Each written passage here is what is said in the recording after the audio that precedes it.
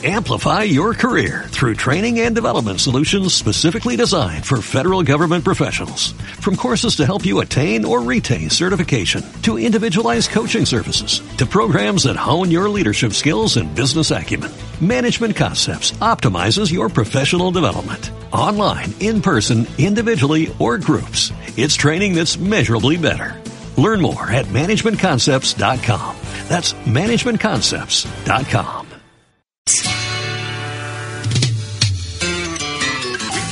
From the West Virginia coal mines and the Rocky Mountains and the western skies. I got a shotgun, a rifle, and a four-wheel drive, and a country boy can survive. We can skin a buck and run a trot line, and a country boy can survive. Country folks can survive. Country boy can survive. Country folks can survive.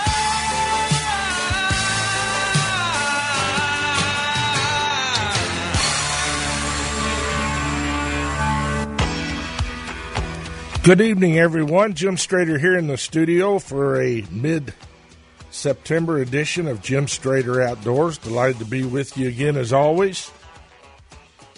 I'm going to talk about several things here in my opening monologue, and then I've got a special guest that is going to join us on the program tonight, and I'll tell you about that as we finish out the opening part of the show.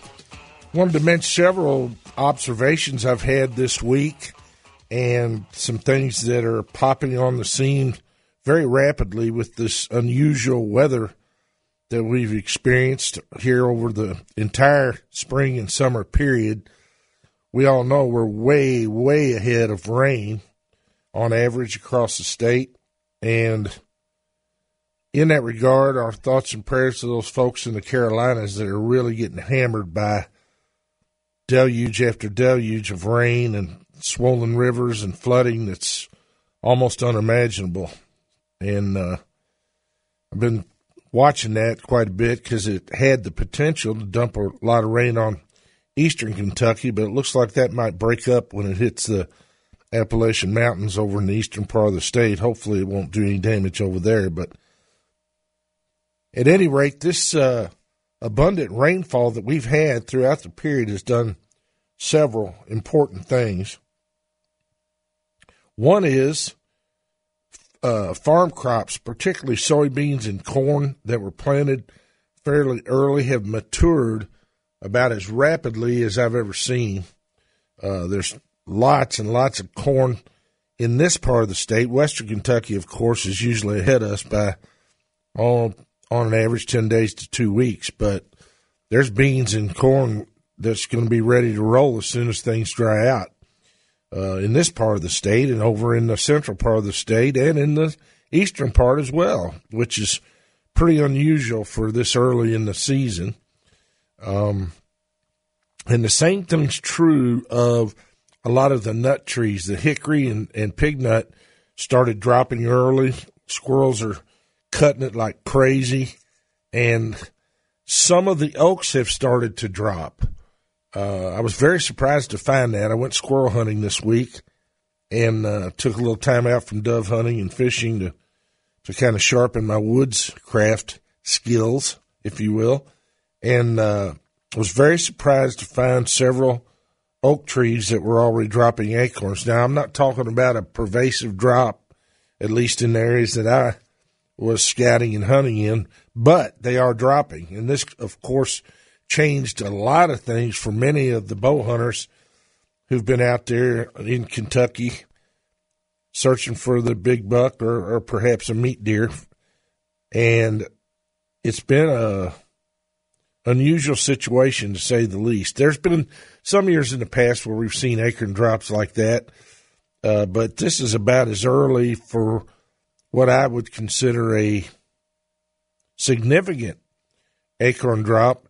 And I did a post about this on my Facebook page, which incidentally is Jim Strader Outdoors. And lots of folks chimed in and said they've been seeing the same thing. So I think it's an interesting development. I hope that the oaks actually on average hold their acreage for quite some time, because I think the wildlife might need those later in the season. I'm looking around the corner at some signs that we might have a pretty significant winter this time. I'm principally talking about snowfall, which is extremely hard to predict at best, but the wild fruits are very, very heavy. The nut crop's heavy in most areas, and this generally points towards a winter that'll be fairly significant. And we'll see. I'll report more on that later as we get a little closer to the winter period. I want to see what some of the other signs that I look for tell me, but things are very unusual, to say the least. I was pleasantly surprised to see several hens, turkey hens that is, in the last little bit that have had a fairly significant hatch. And the surprising thing about some of those birds, particularly the one I observed today, I saw 2 hens with 7 poults, and I've seen similar circumstances here in the last week or so. And these poults were obviously pretty early hatched, because they were 3/4 the size of the hens they were traveling with. They were quite good-sized birds for this time of year. And with the weather that we had during that period, I'm pleasantly surprised at that. Now, in addition to that, I've seen lots of hens with no poults, but I'm seeing an increased significant percentage, I guess I would say, of hens that do have a couple of poults, but this particular instance with 7 with 2 hens was pretty good observance, and made me feel a little better about what the turkeys might do to rebound a bit, because as most of us around the state know, turkey numbers are down, and they're down significantly. Some of the other observations that I've got revolve around persimmon crop. Yeah, I mentioned wild fruits. Persimmon's right up at the top of that list. It's an unbelievable crop of persimmon almost everywhere that I've been. And the early persimmons have already started dropping again, to the point of this rainfall and what it's done. The rainfall also has clover and alfalfa about as green and lush as I've ever seen for this time of year. We've kind of avoided that hot, dry August weather that tends to make plants wither and lose nutritional value. So that's something that I've really paid attention to, and I'm grateful for the benefits of that, because deer and turkeys and squirrels, all the things that are forest species, seem to be doing quite well because of this. Been doing some dove hunting this week, had a couple of really good shoots. The dove population does seem to be much better than we've seen in the last 2 years. I still think that one of the main reasons we didn't have as many doves those 2 years as usual was the storms and rains we had there. Now, we had a lot of rain this year, but we also had some in-between periods where they weren't wind-driven storms. They were just general rains.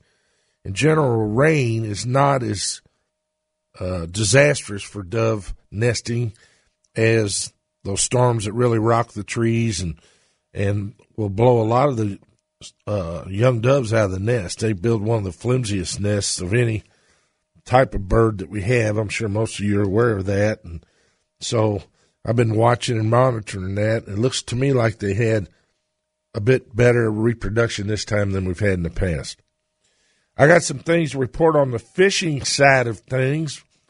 In that regard, we've got a very special young man. He's a Kentuckian. He's from Elizabethtown, Kentucky. His name is Nick Ratliff. And Nick is going to be on the show as our featured guest tonight.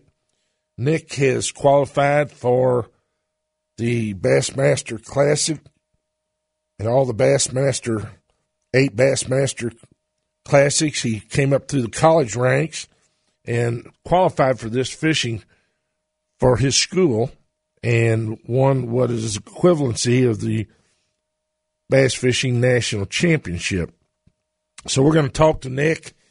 He comes from a family that I've known for quite some time. His grandfather, Woody Gardner, was with R&W Marine. As most of you who bass fish around the region, you're probably familiar with Woody. I've done business with him at my expo and had other dealings with him, and he's an excellent multi-species fisherman. And young Nick learned at his knee as well as the knee of his father, William Ratliff. So this young man has had a storied career, made a real move, if you will, on the national scene in the tournament where he qualified to fish next year's national championships and classics. So we'll be talking to Nick right after the break. If you want to ask Nick any questions, and believe me, this young man can answer them, the numbers, as always, 571-8484 or 1-800-444-8484. This break is presented by SMI Marine, 11400 Westport Road. Go see Tim Addington and his staff. Got all kind of great boats on sale right now. They've got express aluminum boats, Legend bass boats, and Starcraft pontoons. And they've got a lot of used boats over there for sale right now, and they're getting them out the door. So go see them, and remember, you never get soaked by my friends at SMI Marine.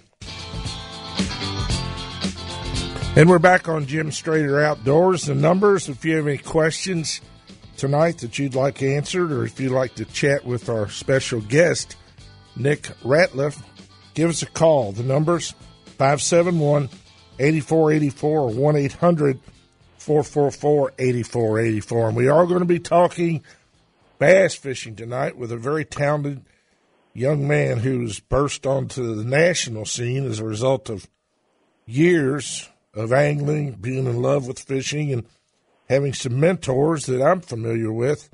Nick, can you hear me okay? Yes, sir. How you doing?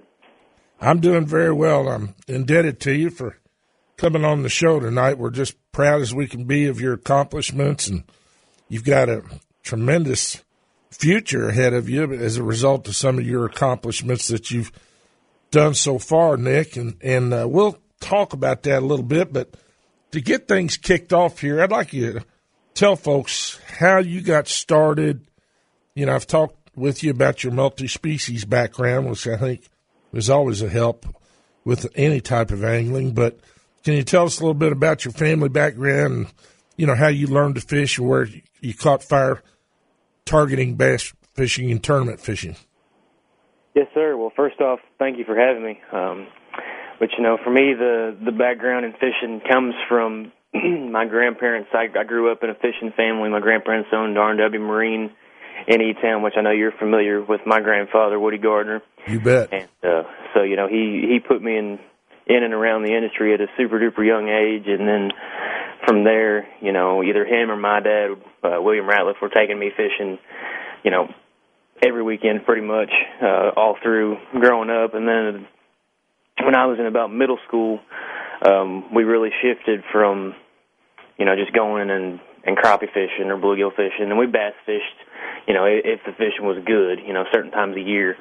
And we really shifted to, I started going bass fishing quite a bit. My dad would take me and drop me off at the city lake in E-Town while he would go and work in a john boat, and I would fish all day by myself.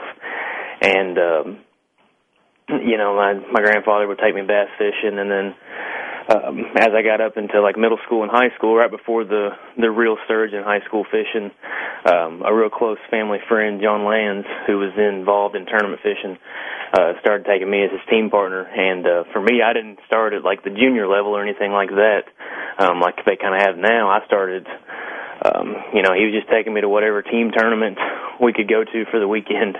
I mean, I think the second or third tournament I ever fished was it was like $7,500, $10,000 to win tournament on Kentucky Lake. And, you know, he had no problem with taking me and, you know, me being his partner and learning the ropes from him on the tournament side of things, you know, even in a tournament of that magnitude when he definitely, you know, was fishing for quite a bit of money for a weekend guy. So, you know, I'm definitely indebted for that.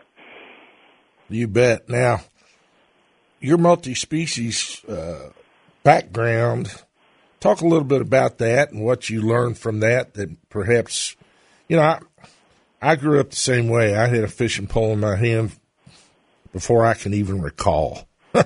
And I've always been a multi-species guy and still today. And I can honestly say what I've learned from bluegill and crappie and even catfish can apply to bass fishing in some regards, and it develops instinctive abilities to understand the weather's impact on fish, the water conditions, things of that nature. Do you feel that way, and can you talk about perhaps what it's done to help you? Yeah, I think you hit the nail on the head with the instinctive ability. I really feel like growing up as a crappie fisherman and a bluegill and red ear fisherman, we caught a lot of white bass and stripers and stuff like that.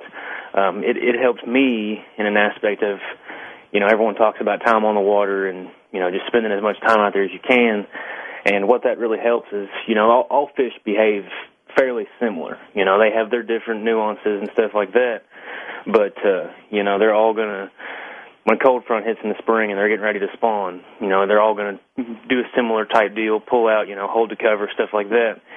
And I learned that, not necessarily from a bass fishing standpoint, but, when you're at Kentucky Lake for a week crappie fishing, like we would always go on my spring break when I was a little kid, and, it's inevitable. You got a week down there and the weather's been perfect, and then you got your week scheduled and a big cold front hits and it's 35 degrees and the wind's blowing out of the north in April.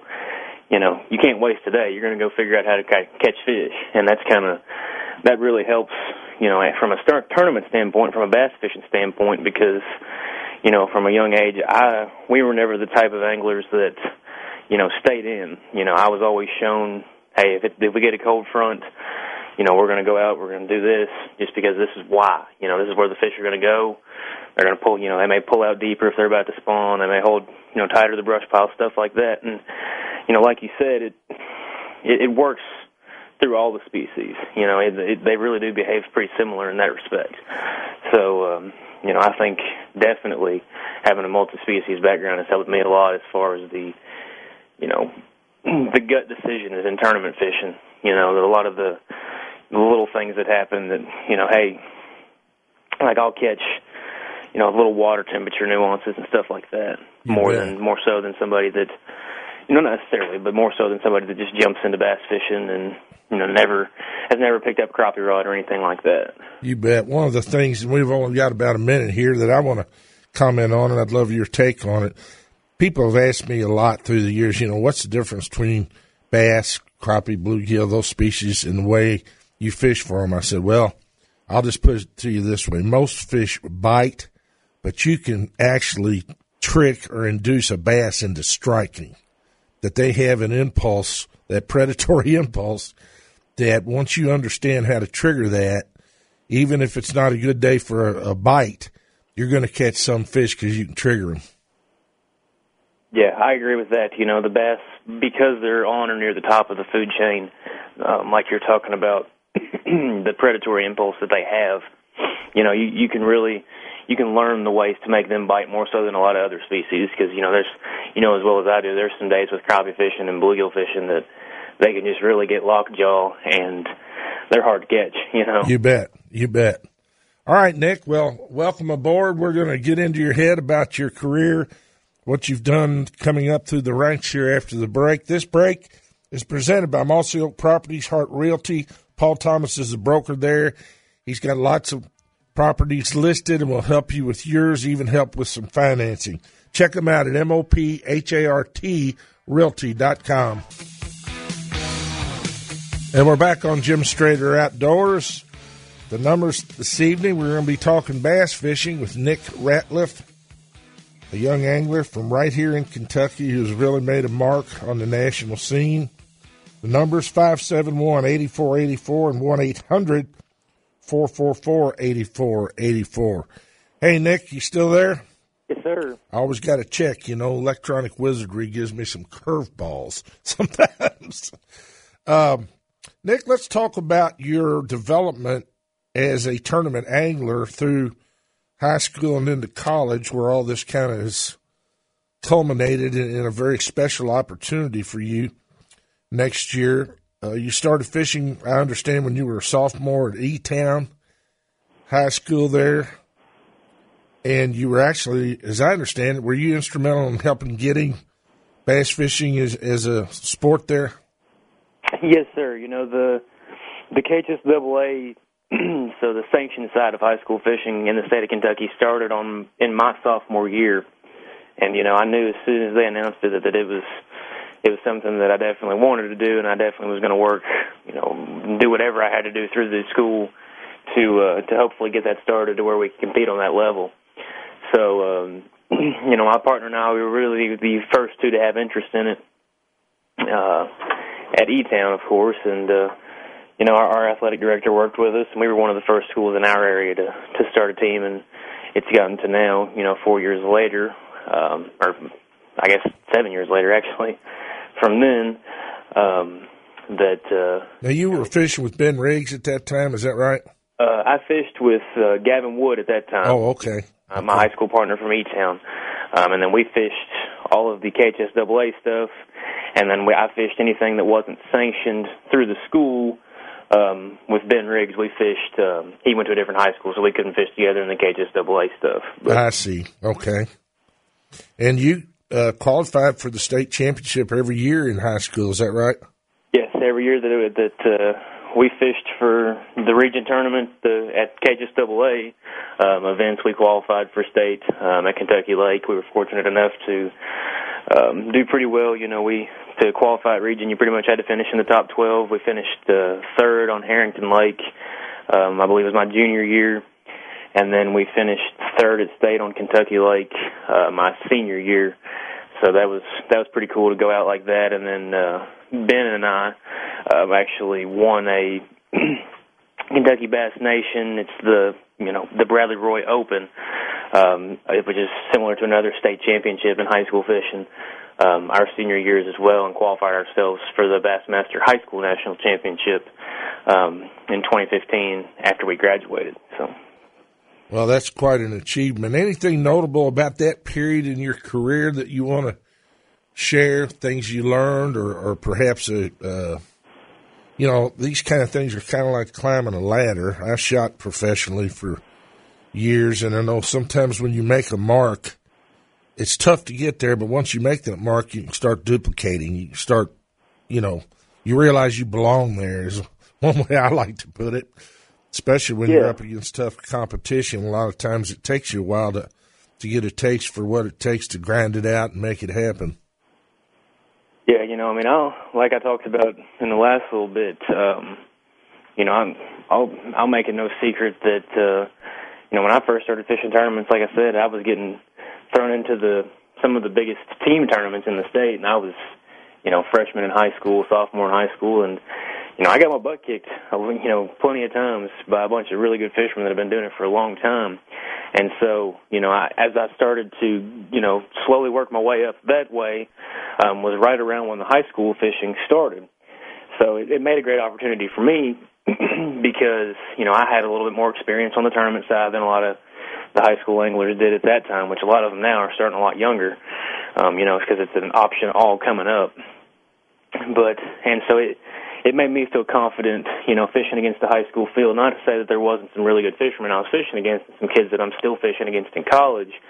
But, you know, it made it to where I wasn't intimidated by anybody, and that I felt like I could win any given tournament just because, you know, I'd been fishing against guys that, you know, they've been fishing the lakes for 25, 30 years, and, you know, I didn't feel like there was anybody that was a lot better than me, you know. So that, and as far as fishing goes, and you know, you can speak the same way. And shooting is, you know, it's similar to golf and like the personal sports. You know, you don't want to go too far and be cocky or anything like that, but you know, you gotta have a lot of confidence in yourself that you can compete on that level and that you can win on that level. And so that's a lot of what I learned, you know, through the high school stuff. You know, other than that, it was just spending a lot more time on the water. You know, getting the first taste in multiple-day tournaments. You know, all of our tournaments in college are 2- and 3-day tournaments, and high school gives a good, you know, a good springboard into that because, you know, a lot of the team tournaments I fished, with the exception of our classics, so to say, at Kentucky Lake, we're always one-day tournaments, and there's a lot more strategy involved in a 2 or 3 day tournament as far as managing your fish and finding areas and things of that nature than there is, just a one-day shootout trying to catch the most weight that you can. So. Okay, well, and you and Ben qualified for the BASS National Championship in what year? Was it 15, you said? Yes, we qualified for it. It was on Kentucky Lake in the summer of 2015. All right, and what did that do for you at that time? Really what that kind of started for us was and what's really gotten big in the last couple of years is start getting our names under the Bass umbrella, so to speak. They've put their, they've always had their Bassmaster Top 100 or Elite Series now, on down to the Bassmaster Opens and the Bass Nation and the Bassmaster College now and the Bassmaster High School. So what that, once you start getting your name within the Bassmaster name, people start noticing you. People within the industry will say, hey, I think I remember seeing you in that high school tournament in 2015, and then they're seeing you at a college tournament, so they can tell that, hey, this kid's serious. He's fishing a bunch, and that's kind of what it did more than anything. We didn't have the best tournament at that high school national championship. I think I told you earlier we finished it was like 28th or 29th out of like 150 boat field. So, nothing to be ashamed of, but not what you want to do in a national championship. Of course, you want to win. But what it's grown into now is there's kids coming up through that high school series every year that are jumping into the college series and being super competitive. The angler who won our Bassmaster team side college national championship this year was actually the first that's won the high school national championship and won the college national championship. And I think that's a trend you're going to start seeing quite a bit is, the kids that are coming up through high school and being super competitive are going to be the same kids that are doing it in college, like it's been in a lot of sports for a long time. But, college fishing's relatively new. So, it's coming up and it's super exciting for the kids below me. I boat captain when I get a chance to. So. Well, I know you've helped other youngsters along the way as well. You were at a tournament yesterday when I attempted to reach out to you to talk, about what we were going to do this evening. And has that been a rewarding thing for you as well, bringing other youngsters in and seeing that they get a shot?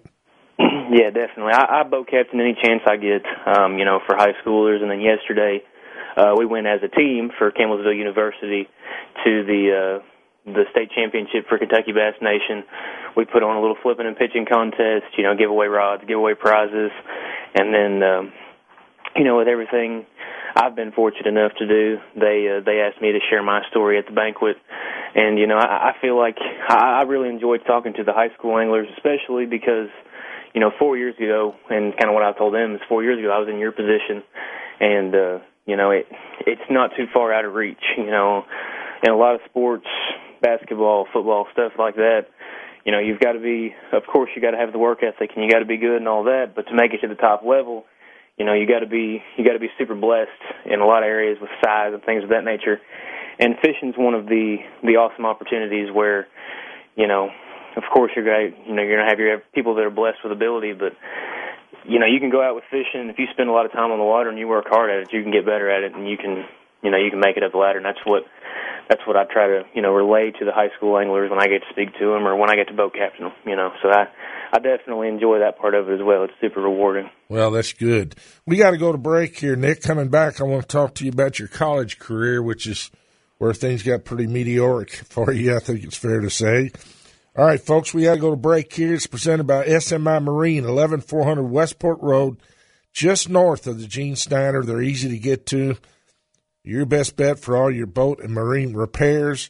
And remember, you never get soaked by my friends at SMI Marine. And we're back on Jim Strader Outdoors. Got Nick Ratliff, young angler from E-Town, Kentucky, who's burst upon the national scene on the college bass fishing circuit, if you will. Nick, let's talk about your college career and how you've progressed. Yes, sir. So, I started in college. I just started my fall semester, my senior year at Campbellsville University. Starting out, we fished qualifiers every fall, and me and my partner going in my freshman year did well enough in our qualifiers to be one of the traveling teams for Campbellsville our freshman year, and I've been fortunate enough to do that every year. And it's as with anything, we did well in high school. We came into college fishing thinking, and I'm sure it happens to a lot of people. We came into college, we're going to do well. We did well in high school. And, my freshman year, I'll go out there and say, it was pretty humbling. We had one good tournament in a Cabela's Series National Championship on Pickwick. But other than that, we got a big slice of humble pie for the most part. And, it really fueled my fire leading into the rest of my career, because actually the Bassmaster College National Championship my freshman year was on Green River Lake, so that's our home lake for Campbellsville University. And then the bracket, which the top 4 anglers go to and compete for the Bassmasters Classic, was on Kentucky Lake, which I kind of is where I grew up fishing at. So to not qualify for that, really it was one of the toughest things I've ever had to go through, and sit there and work it and watch a bunch of guys fish a lake that I know so well. And but it was also, I feel like it's made me a lot better fisherman, for it happening. And from there we did well our sophomore year, qualified for the Bassmaster National Championship in Minnesota, finished 14th in it, and qualified for the FLW National Championship, which I actually competed by myself on the Red River at the beginning of this summer. The FLW is a year later, and did all right, and it didn't have the finish I was looking for, but it happens. It's fishing. And from there, I got started on this season. Had an awesome year this year. Qualified for the Bassmaster National Championship, I think 4 different ways. We qualified at 2 different tournaments by finishing in the top 20% out of like a 250 boat field, and then we qualified through Team of the Year, which they were doing like an Angler of the Year style deal, based on you and your partner, and we qualified through that. I think we were like 23rd or 24th in Team of the Year out of like 1,000 or more teams. And then we also qualified. We have a state championship put on every year in the winter. Qualified for that. We were actually fortunate enough to win it on Green River Lake back in the summer. And so we actually got one of our teammates in through that. Since we were already qualified, they finished second. And, the qualification moved down to them, so that was pretty cool. And we went to the national championship on Lake Tenkiller in Oklahoma back in July. Competed there for 3 days. We're fortunate enough to catch the biggest bag of the tournament the final day. Jumped from 5th place to 2nd on the final day, and it was an awesome experience because we made the college classic bracket, which is kind of what everyone's shooting for in college fishing. Obviously we wanted to win the national championship, and that 2nd place, even with everything that happened, still stings worse than anything. We had the bites to win that tournament. It's just fishing; it happens. And then from there, we qualified last month to fish the college classic bracket on Milford Lake in Kansas. And what that is there's one college angler every year that gets to take their opportunity at fishing the Bassmasters Classic, and they get a truck and a boat to run for the year, as well as fishing all the Bassmaster Opens and having some pretty awesome opportunities in the industry. And there was the top 4 teams, 8 anglers split up into like a March Madness style bracket, fishing head to head at that. And that's the tournament that I was fortunate enough to win, and punched my ticket to the Bassmasters Classic, which is huge to a lot of people in the fishing industry. So I'm super blessed and fortunate for that. Well, and it's my understanding that was a real heart-stopping situation. It came down just to the very, very end. Can you tell us about how that transpired? Yeah, so the way our format worked for that, like I said, it was more of like a March Madness head-to-head style. So, even though there was 8 guys there, you're only worried about beating the guy that you're fishing against for that day, and then if you moved on, you beat the winner from the top half of the bracket, or who you competed against.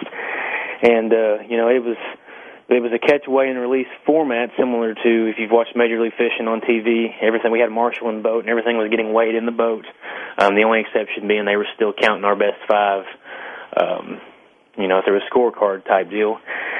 And the final day, we would fish for 3 hours, have a halftime where they revealed our weights, so you knew where you stood against your opponent, and then you had 3 more hours in the afternoon.